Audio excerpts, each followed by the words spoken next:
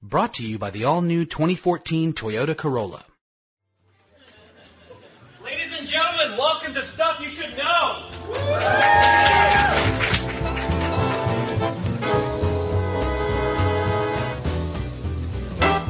Hey, and welcome to the podcast. I'm Josh Clark. With me, as always, is Charles W. Chuck Bryant. And with us, as not always, is all of you guys here at LA Podcast Fest.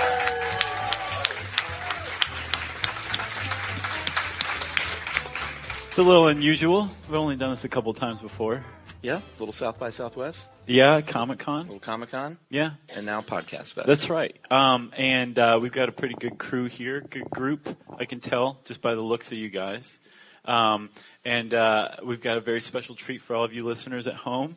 We're all very excited about it. I think I'm the most excited about it, though, aren't I? You're definitely the most excited about it.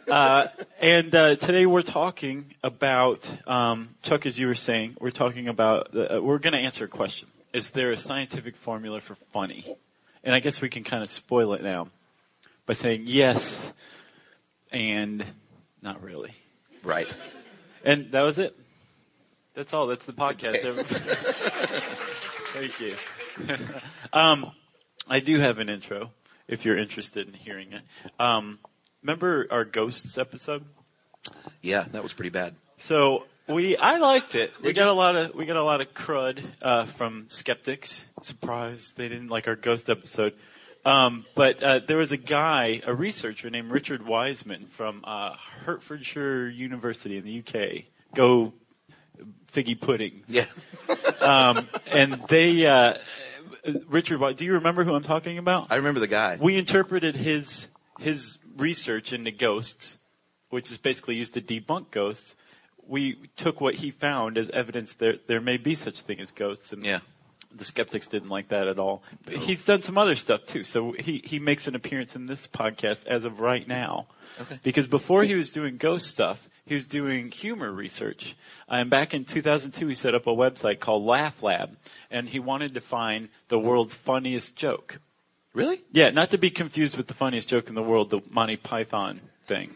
This is different. And there were 40,000 submissions. I think 1.4 million hits. And this is prior to social media, so these are pretty respectable numbers if you think about it. And they found the world's funniest joke. I genuinely don't know this, so I'm on pins and needles. Do you want to hear it? Yeah. Okay. So this guy is out hunting with a friend of his in the woods, and the friend suddenly just drops over, falls to the ground.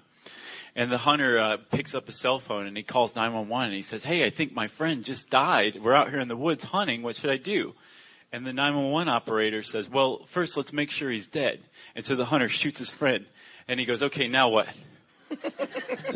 That's the world's funniest joke. It's not mine. Was that right? okay?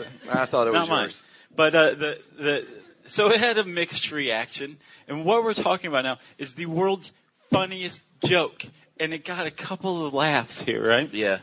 I think what that proves, and the point of this long rambling intro, is that we pretty much can't predict what's funny, what people are going to find funny. And let's talk about exactly why that is, Chuckers. Yes. Well, it's subjective, but we'll get to that later.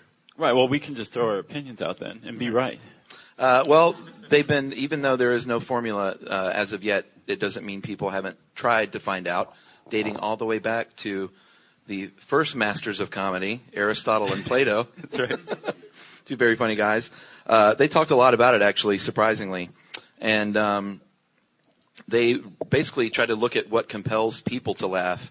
And Aristotle, I think he thought that we were the only creatures to laugh. Is that right? Yeah. That was just a human phenomenon. Which is wrong. That's right. Because it turns out, and this is the cutest part of the show too, chimpanzees and orangutans and apes not only laugh when you tickle them, but if you go to a baby chimp, you don't even have to make contact. You can just do the little, "Here I come with the fingers," and the baby chimp will laugh. Yeah. Apparently. And I did look up chimpanzee laughter, and it's not like humans make the hee-hees and the ho-hos. There's more of a gasping sound. And apparently rats do the same thing when you tickle them. I found No, out. we talked about this in the What's So Funny episode. Remember rat tickling? Well, Yeah. There's videos of it out there. They make like a little high-pitched thing. It's the cutest thing you've ever seen. Like somebody tickling a rat, and the rat's just like, oh, it's very cute. But so yes, at the very least, laughter or taking tickling as funny is it goes across species. Yeah, and we did cover some of this in the show on. Did we call it "What's So Funny"? I think so. Okay, but laughter is definitely a human thing, aside from the primates and the rats, I think, and it consists of variations of one single basic form. It's vowel-like sounds repeated every 210 milliseconds, and humans can either hee like you just did, or a variation of a ho ho, but you don't mix them. Apparently, there's never been someone that laughed hee ho. Because that would be really weird. You would be messed up if that's how you laughed. And your facial muscles get going. There's 15 facial muscles that contract and strain. The zygomatic major muscle, which is your upper lip, is triggered. If it's really good, you might get the tear ducts going. I know we've all been there. And you're going to be gasping, and your respiratory system is struggling basically to breathe at that point. Gasping like a baby chimp. Like a baby chimp. So that's basically what laughter is. Human babies, start at about 3 to 4 months, if they have a sense of humor, I guess. And some researchers have found that we are 30 times more likely to laugh in the company of others than when you're alone. So it's definitely a social thing. And that is because I read that first stat and I was like, clearly they've never watched Portlandia. Right. Or Eastbound and Down alone Right. on the couch at midnight. But, that's a good point, because when you're watching it by yourself, like, you may laugh, but you're not necessarily laughing your ass off, I guess is another way to put it. Yeah, well, I do. Oh, you do? Of course. But that stat, though, that was the caveat, is that's not including TV or any kind of external stimulation. Like, if you're just alone and you, like, think a funny thought or see a funny thing, you're way less likely to laugh if you're by yourself. Okay. All right. But whether you are in China or Santa Monica, wherever you are, laughter is going to sound very similar, like you were saying. And there is going to be such a thing as humor. It's not necessarily going to be the same thing in China as it is in Santa Monica that gets laughs. Like, it would just be dead silent right now if we were in Beijing. Are we in Beijing? Sounded like it for a second. But so the point is humor is universal, but it's constrained by all of these different contexts, like, like where you are in not just space, but also time. Like what guys like Ben Franklin thought was funny. It just kind of falls flat today, like turkey jokes, apple brandy jokes. What's a turkey joke? Yeah, he had a couple. Okay. They weren't that good. They don't bear repeating here. But all that put together, gender differences, economic differences, all of these things kind of separate like what's funny from what's not funny depending on who you are. But from Aristotle to Plato was one, wasn't he? Yeah, very funny guy. Yeah, all the way up to Schopenhauer, another hilarious dude. Yeah. Kierkegaard. Yeah, Freud. Who, by the way, has a great Twitter feed, Kierkegaardashian. It's are you guys familiar with it? It's awesome. It's Kierkegaard's philosophical musings, and he was pretty dark, mashed together with Kim Kardashian's contemporary tweets. So just go check it out. It's like you will definitely follow it. Not her old-timey tweets? No, her contemporary tweets. Okay, gotcha. I'll give you one. Okay, that's the one today. It's worth saying. She said, "Hey, I can't wait until you guys smell my new fragrance coming out this spring. It reeks of the misery of modern life." That was just an average one too. We got more than a hee out of this guy. That's good. Right on. For me, I've actually blogged about it the other day. Short jokes to me are the best. Brevity is the soul of wit, or as they said on The Simpsons, brevity is wit. Of course, they had to one-up it. Right. And my hero, and many writers' heroes, is the great Jack Handey, who is a real person, by the way. A lot of people think that Deep Thoughts by Jack Handey was just some, made-up name. Like, there's no one named Jack Handey. Yeah. It's written by, just one of the SNL writers. he was an SNL writer, and his name is Jack Handey. And he has been sort of obsessed with creating the perfect short joke over his career. He's the closest he thinks he's ever come, and it's pretty good, I think, is the crows seem to be calling his name, thought to caw. Not bad. That's Jack Handey thinks that's the best short joke he's ever written. Jack Handey knows what he's talking about. So good. And it was in a McSweeney's article that I first read about this from the New York Times. They were talking about the New York Times. That writer thought the best one was, and this one's pretty good too, I came here in peace, seeking gold and slaves. So for me, the great Jack Handey is trying to get a laugh out of the fewest amount of words. I came here in peace, seeking gold and slaves, 5-syllable setup, 5-syllable punchline, beautiful, clean. The master for me. What's funny is actually in my research I ran across a real formula for funny. That was the yes part of the answer. Alcohol plus joke greater equals, than. Okay. Right. So it's X equals F times L plus N times O divided by P. And what are those values? In there, well, P actually penalizes you because that's the number of puns that's in the joke. So you get all these points, and then it divided by the number of puns you used. So, but one of the formulas that builds up the funniness of a joke is how long it takes for the punchline to build and then finally pay off. So it's like pretty much the opposite of it. So even Jack Handey and whoever came up with this formula can't agree on how to make something funny or to figure out what's the funniest. Yeah, well, if it was easy, everyone would be doing it, clearly. And we've seen a lot of, I know you go to see a lot of stand-up comics.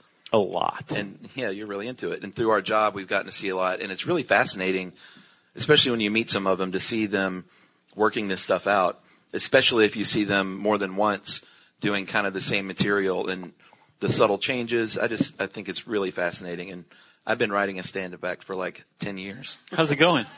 It's going pretty good. Care to do so? No. Not at all. You got a mic? You have an audience? No. Okay. I don't blame you. I wouldn't have either. Yeah. I would have not even brought it up. There was a writer, I know. There was a writer named Deborah Solomon for New York Times Magazine, though, that asked Chris Rock, and I'm not going to do my Chris Rock, don't worry. What's funny, and his reply was, and it kind of says it all, is you want to know what's funny is thinking about it. What's not funny? Oh, yeah. Chuck blew that joke.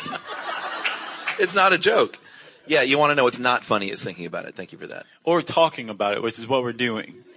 So stop laughing, because this is not funny, apparently. That's right. All right, so we are not the only people who have ever said, can you figure out what's funny scientifically? There's actually a whole study. It's called humor studies. And strangely enough, it's not taken very seriously among psychologists. Although there's, an equal dedicated amount of work applied to it using the scientific method. You have the International Society for Humor Studies. Really? They've been around since the 80s. They're trying to, keep the flame going. And apparently, ever since we started putting people into the Wonder Machine and asking them questions or telling them jokes, we've gotten a lot more scientific basis of what's funny. We'll get into that in a little bit. Yeah, that's the fMRI or the MRI machine. Yeah, most the of you Wonder know machine. that. That's our little name for it, though. But prior to the Wonder Machine being rolled out, people have just it's basically been up to philosophers to figure out what's funny. And they've come up with some pretty good theories. And there's a big three. There's, I think I saw as many as 100 theories of humor. Oh, really? But then it's been whittled down to a big three, pretty much arbitrarily. Or else people are maybe these three are the right ones. Who knows? But I think these kind of hit on it. Number one is the superiority theory. Plato, Aristotle, Hobbes, they all sort of focus on this dark side of comedy. And we've all been there, laughing at someone else's expense. Sometimes can be quite a good time. It's pretty much like this theory would be supported by Dwight Schrute. Watching him, or listening to him. For sure, and I might have told this on another show, but one of the funniest things I ever saw, bless you, was in college in Athens, Georgia. I saw a guy faceplant really, really bad on campus one day. You're already laughing. Did you laugh? Well, I laughed at this. The dude fell, busted ass, face forward, Books went spilling out on the sidewalk, and I swear to God, immediately the guy went like this and opened up a book on the sidewalk like he was reading. And I was driving, and I saw this happen, and I wanted to pull the car over and say, dude, you are the funniest person I've ever seen in my life. Because it was just his instinct to play it off like that. And that was like 17 years ago, and it stuck with me this day. I don't know who that guy was, but I want to meet him still. If you're out there, way to go, man. Yeah. Yeah. But it was, I don't know if I would have laughed at his expense had he not done that. Because although the America's Funniest Home Video effect, I'll call it, Yeah. kicked in the nuts, The juggernaut. that is very much the superiority theory in action. It is, or it is pretty much the converse theory that says the same thing but has a kind of a different take of it. It's called inferiority theory. It's like the person, whoever came up with this, is like the person who raises the last bet by $1 on The Price is Right. Yeah. You know? Oh, superiority theory? How about inferiority theory? What they came up with was that we see in that guy falling, you don't feel better about yourself. You see part of yourself in him. Okay. Like you That could makes have sense. just as easily fallen or whatever. Yeah, but I wouldn't have been cool enough to play it off like I was reading a book. Right. I would have picked up my books and ran home. Don't laugh at me. Right. So that's where the admiration kicks in. All right. Yeah. Are we on to number 2? We are. We're into relief theory, which is Freud's theory, which means it's wrong. Man, you've had a bone to pick with Freud since I've known you. I like Freud. Him and Malcolm Gladwell. I liked, See? He's like, his eye just started twitching involuntarily. I like Freud as a person. I like what he was trying to do. I just think he was just kind of full of it. All right. So what did Freud say? He wrote about joking, believe it or not. This is actually his theory that I agree with the most. Probably his theory of humor is relief theory, in that Yeah, I totally agree. we have like it's a buildup of, wait for it, sexual energy that we release. Surprise. In some way. Bless you. This live podcasting is fun. It adds like a whole other sneezy element to it, you know. That we're getting out sexual energy, intellectual energy, whatever's pent up through laughter, which makes sense to a certain degree. Like there are things that you laugh at that you can point to and say, Freud may have been right here. Yeah, or I think self-deprecation might fall into that a little bit too, like taking the things that make you feel bad, making a joke about it. I've lived my whole life this way, basically. Yeah. Or anyone that listens to Howard Stern, he's been joking about his small penis for 25 years. Who knows if that's true? I think it probably is. But he's definitely made a point of joking about it for, forever. 25-year joke, man. That means it's definitely true.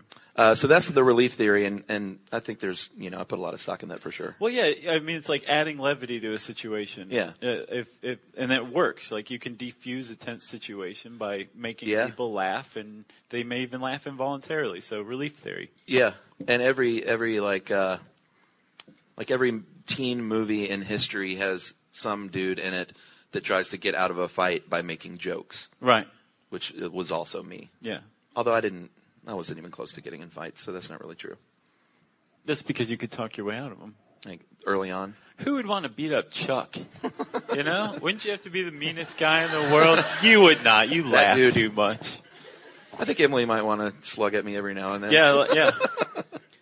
Okay, so this is the last one in the big three. Yeah. Incongruity theory. Yeah, and this one's really a really big part of comedy forever through today. Forever? Through today is we basically... normally would have edited that out. Immanuel Kant said in his tome, The Critique of Judgment, laughter is an affectation arising from the sudden transformation of a strained expectation into nothing. Mm-hmm. So the modern version of that is incongruity resolution. Basically, you're not getting what you expect. So like a punchline takes you by surprise. Right, like that classic, how do you keep an elephant from charging? You take away his credit card. Hey-o! Yeah. Again, that wasn't my joke. I'm just giving examples here. And trying to get the laugh. That's sort of the basis of what some say is the greatest joke, The Aristocrats. Did you guys see that documentary? For those of you who don't know, there's probably like two of you. The idea is that a family goes into a talent agent and says they have a family act, and then the point of the joke is to nastiest, most blue comedy you can. And it really gets out of hand if you watch this documentary, which is the point. And at the end, the punchline is, what do you call yourselves? The Aristocrats. And it's not so much about the punchline, but that's definitely the incongruity theory. Right, yeah. I think that's probably the basis of humor is it's incongruous. It's an expectation you weren't expecting. Well, and those are the best jokes to me, is you think you see it coming and you get surprised at the end. Exactly. There's another name for something like that. It's called, and I didn't even know this was a word till today, a paraprosdokian. Has anyone ever heard that? One person? No? No. Awesome. I just made it up. That is a figure of speech where the second part causes the audience to rethink the first part. And it has been going on since Aristotle, for instance. He said on his feet he wore blisters. That's one example. Groucho Marx, I've had a perfectly wonderful evening, but this wasn't it. Yeah. That's that kind of joke. Yeah. The great Homer Simpson. You like that? That was unexpected. If I could just say a few words, I'd be a better public speaker. And Mitch Hedberg, who I know you love, the late, great Mitch Hedberg. I haven't slept for 10 days because that would be too long.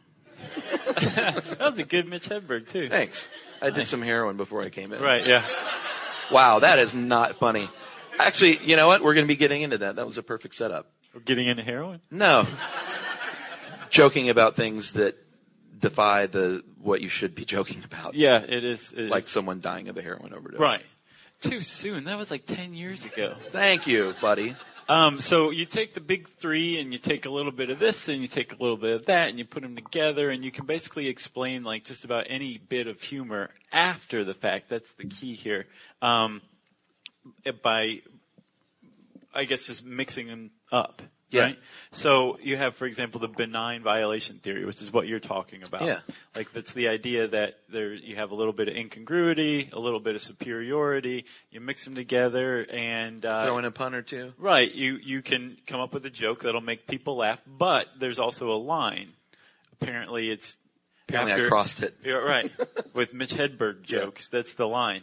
And once you cross that line, then you quickly go from humor to raising the ire of a audience, right? Yeah, Which they say do not want to do. Yeah, you should keep a safe psychological distance, is what they say, where the humor isn't so real, and the whole too soon thing is totally true. There's a certain amount of time, and it's different for everyone, and that line is different for everyone. That's why it's dangerous to be a comic who kind of skirts around those kind of jokes. Yeah, ask Gilbert Godfrey.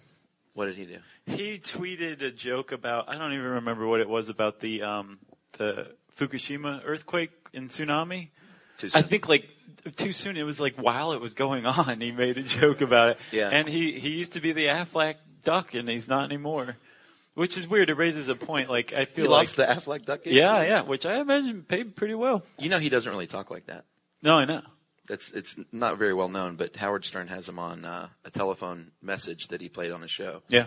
Where he was like, hey, Gary, this is Gilbert, and I just wanted to check on the time. And I was like, no way. Yeah. Because he never breaks character. He's famous for always, always, always being that guy. I've never heard him speak otherwise. Yeah, it's pretty weird. Yeah, I can imagine. And on the Too Soon thing, I was watching Portlandia with Emily the other night, and they have a sketch, I don't know if y'all seen it, about 9/11, where Armisen, they were talking about like what you were doing during 9/11 when you got in the news, and he was like, where was I? Oh, yeah, I heard about this. What was I doing? And he's like, oh, I was in New York. That's where I was.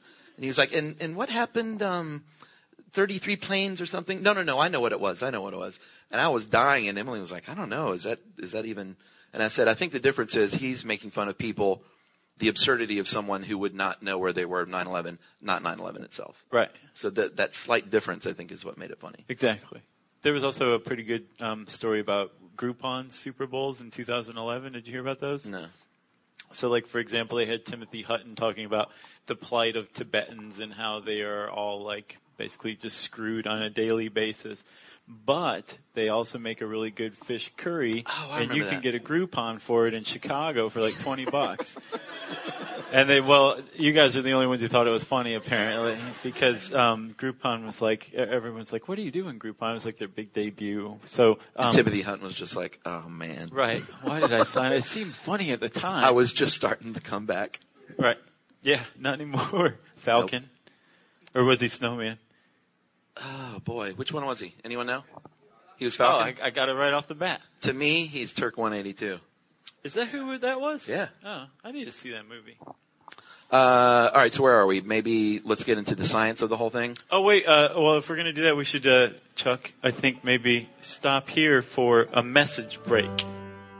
Stuff you should know. Okay. All right. Beep. So now we're back. Wait, hold on. I should probably explain. We actually do that. We beep for Jerry, that gets her attention because she's doing like 10 other things while she edits us. So are we back? Oh, yeah, okay. Chuck? Yes? Let's get back to it, shall we? We should.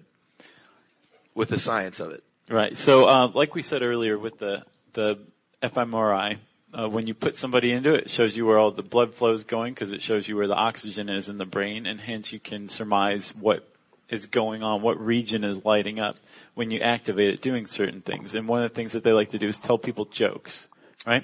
Yeah, or have them watch like Seinfeld or something. Right. Which I hope you're a fan of if you're in that study. Even still, how do you not laugh at Seinfeld? Like, what kind of soulless person doesn't like Seinfeld? No, somebody recently I talked to said that their father didn't like it at all, hated it, and just said he didn't think it was funny. Yeah. And I said, his soul is dead inside. So, yeah.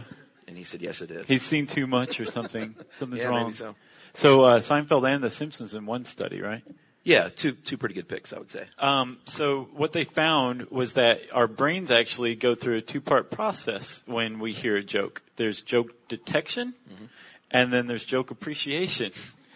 But apparently this is what's going on in the brain. Well, yeah, it depends on the joke for sure. But the joke detection part is probably the most important because you have to know that you're hearing a joke and your brain is priming you for the appreciation part. But first it has to figure it out. And all this is going on in the left hemisphere. And the reason it all happens in the left hemisphere is that that's where we sort through novel information and compare it to experiences we've already had. So when you're hearing something like, how do you stop an elephant from charging? You think, okay, well, I've got an image of an elephant charging. I'm ready to go. Come on. What's coming after this? Plus, you're probably trying to, like me, I try to figure out a joke sometimes when it's a set up punchline like that. Right, and I'll bet that says a lot about you as a person. I can't wait until they have MRIs that show what you're thinking. What do you mean? Like when you you heads up display behind you? Well, like pretty much, yeah. Like a thought bubble, basically. You're a right. Oh. Man, I knew it. I knew that's what you were thinking. We it's a little more blue at our live ones. I don't know if you've caught that or not, but yeah, we both said and Chuck just said. So, no, like what would you think of if someone says like, how do you stop an elephant from charging? I'd quickly try and figure it out. I think that's just my writer side, and then I probably wouldn't be able to. And then I would hear the punchline and go, that's not very funny. Right.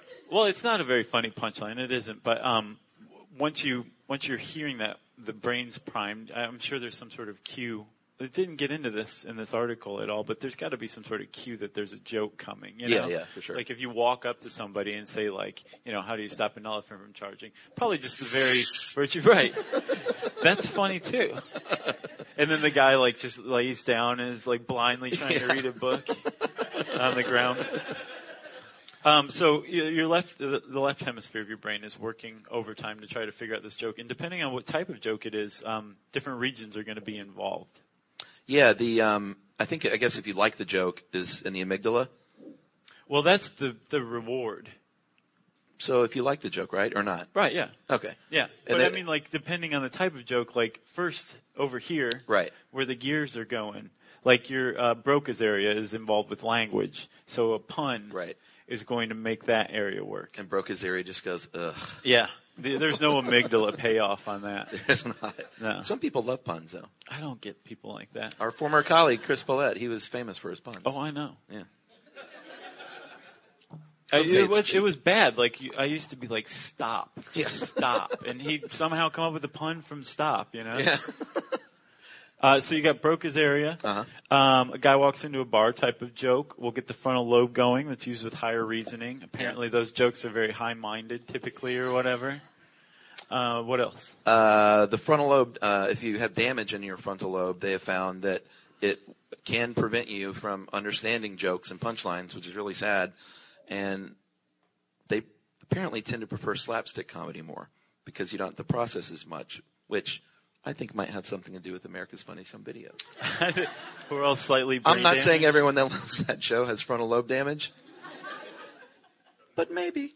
Maybe it's something you can kind of turn on and off depending on whether America's Funniest Home Videos is on.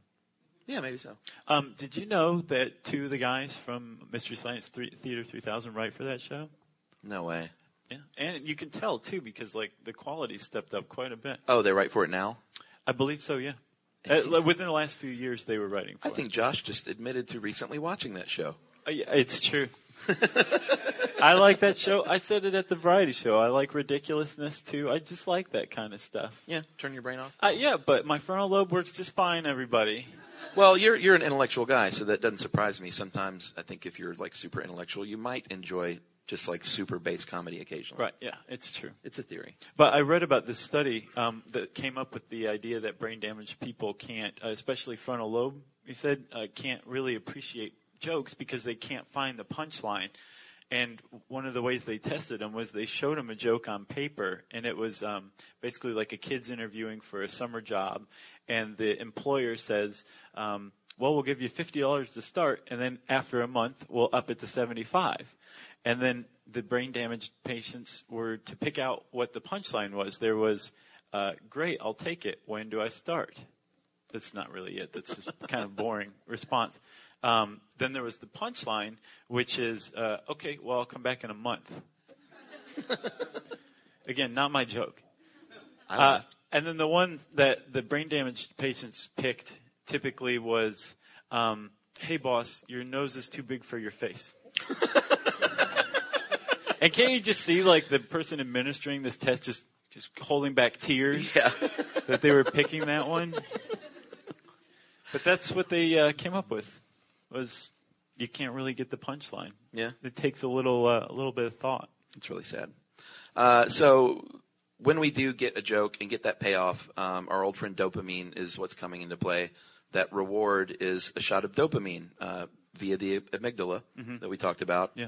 And it also explains why it's hard to laugh when you're blue, when you're sad. I know everyone that's had a friend or a relative or family member that's really down in the dumps, you try and cheer them up, and sometimes it is just impossible.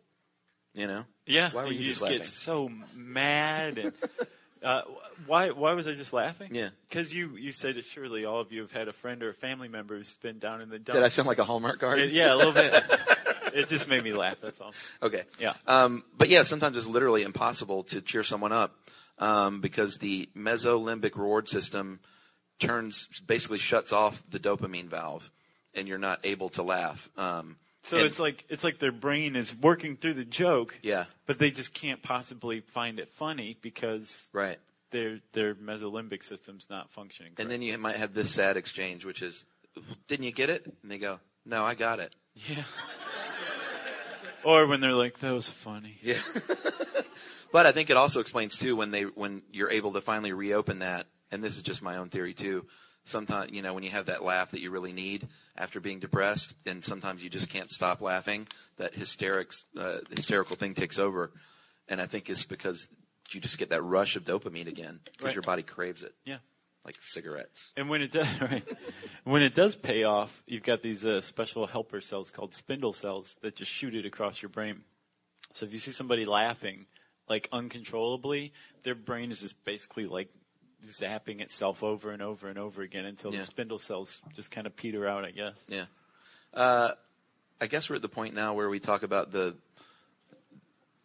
uncomfortable topic of men and women and why some people, like Christopher Hitchens, don't think women are funny. Take it, Chuck.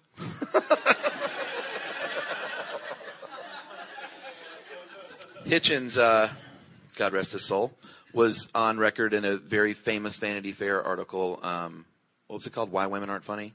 I think so. Which is a great way to get a lot of clicks, I guess. Yeah. And he theorized that women just weren't as funny, and I disagree. I think my wife, for one, is hysterical. Well, here's how he explained it. He Yeah. said that women don't have the same need to be funny that men do. That for men, it's a tool for reproduction, to attract a mate by being funny. And he was saying women just don't need that. I get that. That makes sense. was pretty much the basis of his argument. So it wasn't like he just wrote down like women aren't funny, don't even play. Right. There was a little more thought to it than that. And at Washington University School of Medicine, they actually did some studies, again, with the Wonder Machine. And they did find some interesting differences between the sexes. Females tend to pick apart verbiage more and derived a more potent mesolimbic reward response when there was a punchline. So I think the general point is that guys may laugh more, women laugh harder, which I've seen in action. Yeah. Because guys are kind of dopey and we'll laugh at anything. Right, yeah. You know? Yeah. But I think women pick it apart more, maybe more, a little more intellectual about it, but tend to get a lot more out of a joke than a man would in the end. Right. When their spindle cells go crazy, they go crazy. Oh, yeah? Yeah. What's the magic formula, my friend? It is X equals S times L plus N times O divided by P. I thought you were going to say Chardonnay. No. That works too.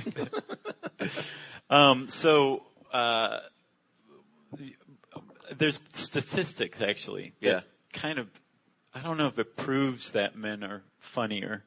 It shows that women get fewer laughs than men statistically. Yeah. So if you have a woman speaking to an audience, she's going to get, the man's going to get 126% more laughs out of that same audience than a female speaker will. Yeah, and a female speaker, especially to an all-male audience, will get even less laughs.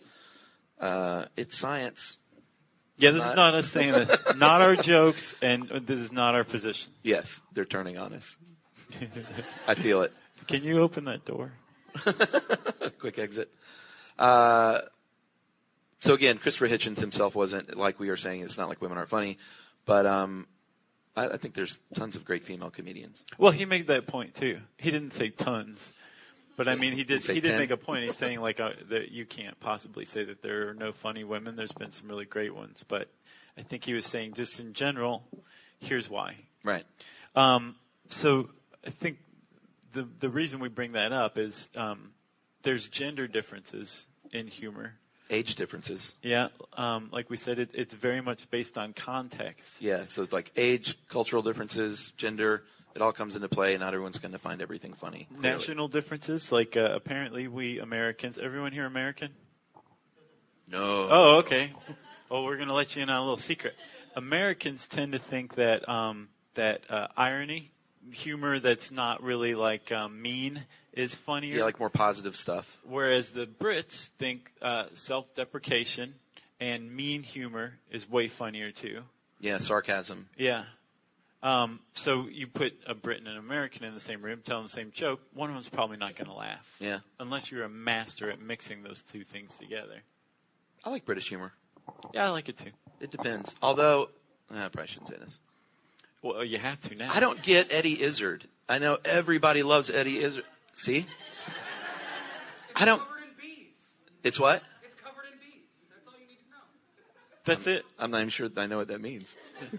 Apparently it's an Eddie Izzard reference. Oh, is it? Is that one of his bits? Yeah. Okay. Coffee like he likes his women. Covered in bees. That's kind of That's funny. funny. Yeah. What's your name? Lance. Lance, you should just do Eddie Izzard material. Maybe it's the presentation that's bothering me. Or the dress. He's like, well, Oh, okay. I I'm haven't going to seen- give him another shot now. Yeah, you should. That bees thing was great. Lance Izzard just got his brother Eddie some extra views. So recent research on Plato and Aristotle's theories abound. The ancient Greeks claimed that people laughed at malice of others, misfortune. Yeah, that superiority thing. Yeah, so it goes way back. People have always laughed at people that face plant, apparently, or get kicked in the balls. Right. It's good old school humor. I'm telling you, blue. Or they've also found that, like bosses, and this is kind of a no-brainer, they call it the brown nose effect. Bosses tend to joke more, and if you are an inferior, not inferior, what would you call it? I guess just an employee. The high man on the totem pole. What would you say? Subordinate. There you go. If you're the subordinate, then you're going to laugh more at your boss's jokes just because you're trying to get in there. You're brown nosing. Well, I saw in that same study, they were saying like that's possibly an explanation, but they also think that it's more involuntary rather than a strategy. I like the uncomfortable. Not necessarily uncomfortable. It's almost like you're more primed to laugh at everything when you are at a low station in a given social situation, because when you laugh, people tend to like you more. You have a sense of humor. You attract more friends, right. And so the more friends you have, the more allies you have. The more allies you have, the higher your station rises. So they were saying they didn't think it was like an actual strategy, that you just can't help but titter nervously. You're trying to ingratiate yourself, maybe. Yeah, I'm not. I'm just saying other people are. And finally, the last thing I have is that they did some studies on what people do find funny in just daily life. And it's usually not jokes, and it's usually not a comedy routine you're watching. It's everyday life. Apparently only 11% traces back to an actual joke, and 72% of daily laughter is just laughing at life and the people around you on a daily basis. Right, and supposedly it's not even funny. Apparently the average person laughs 17.5 times a day. I don't know if we said that. No, we didn't. But I wonder about that half laugh. You know? It's just a ho or a he.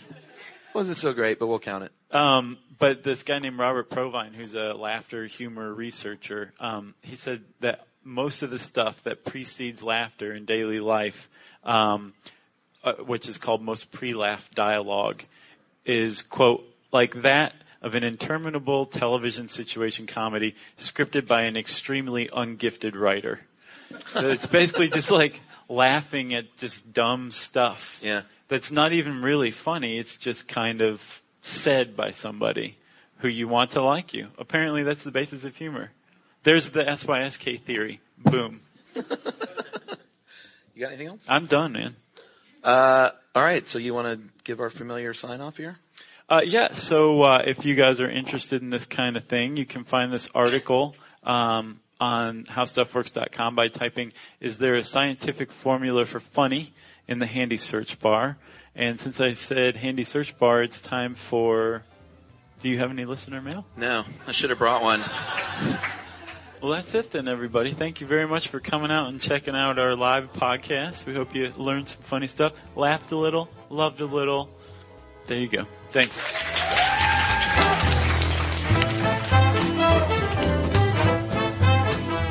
For more on this and thousands of other topics, visit howstuffworks.com.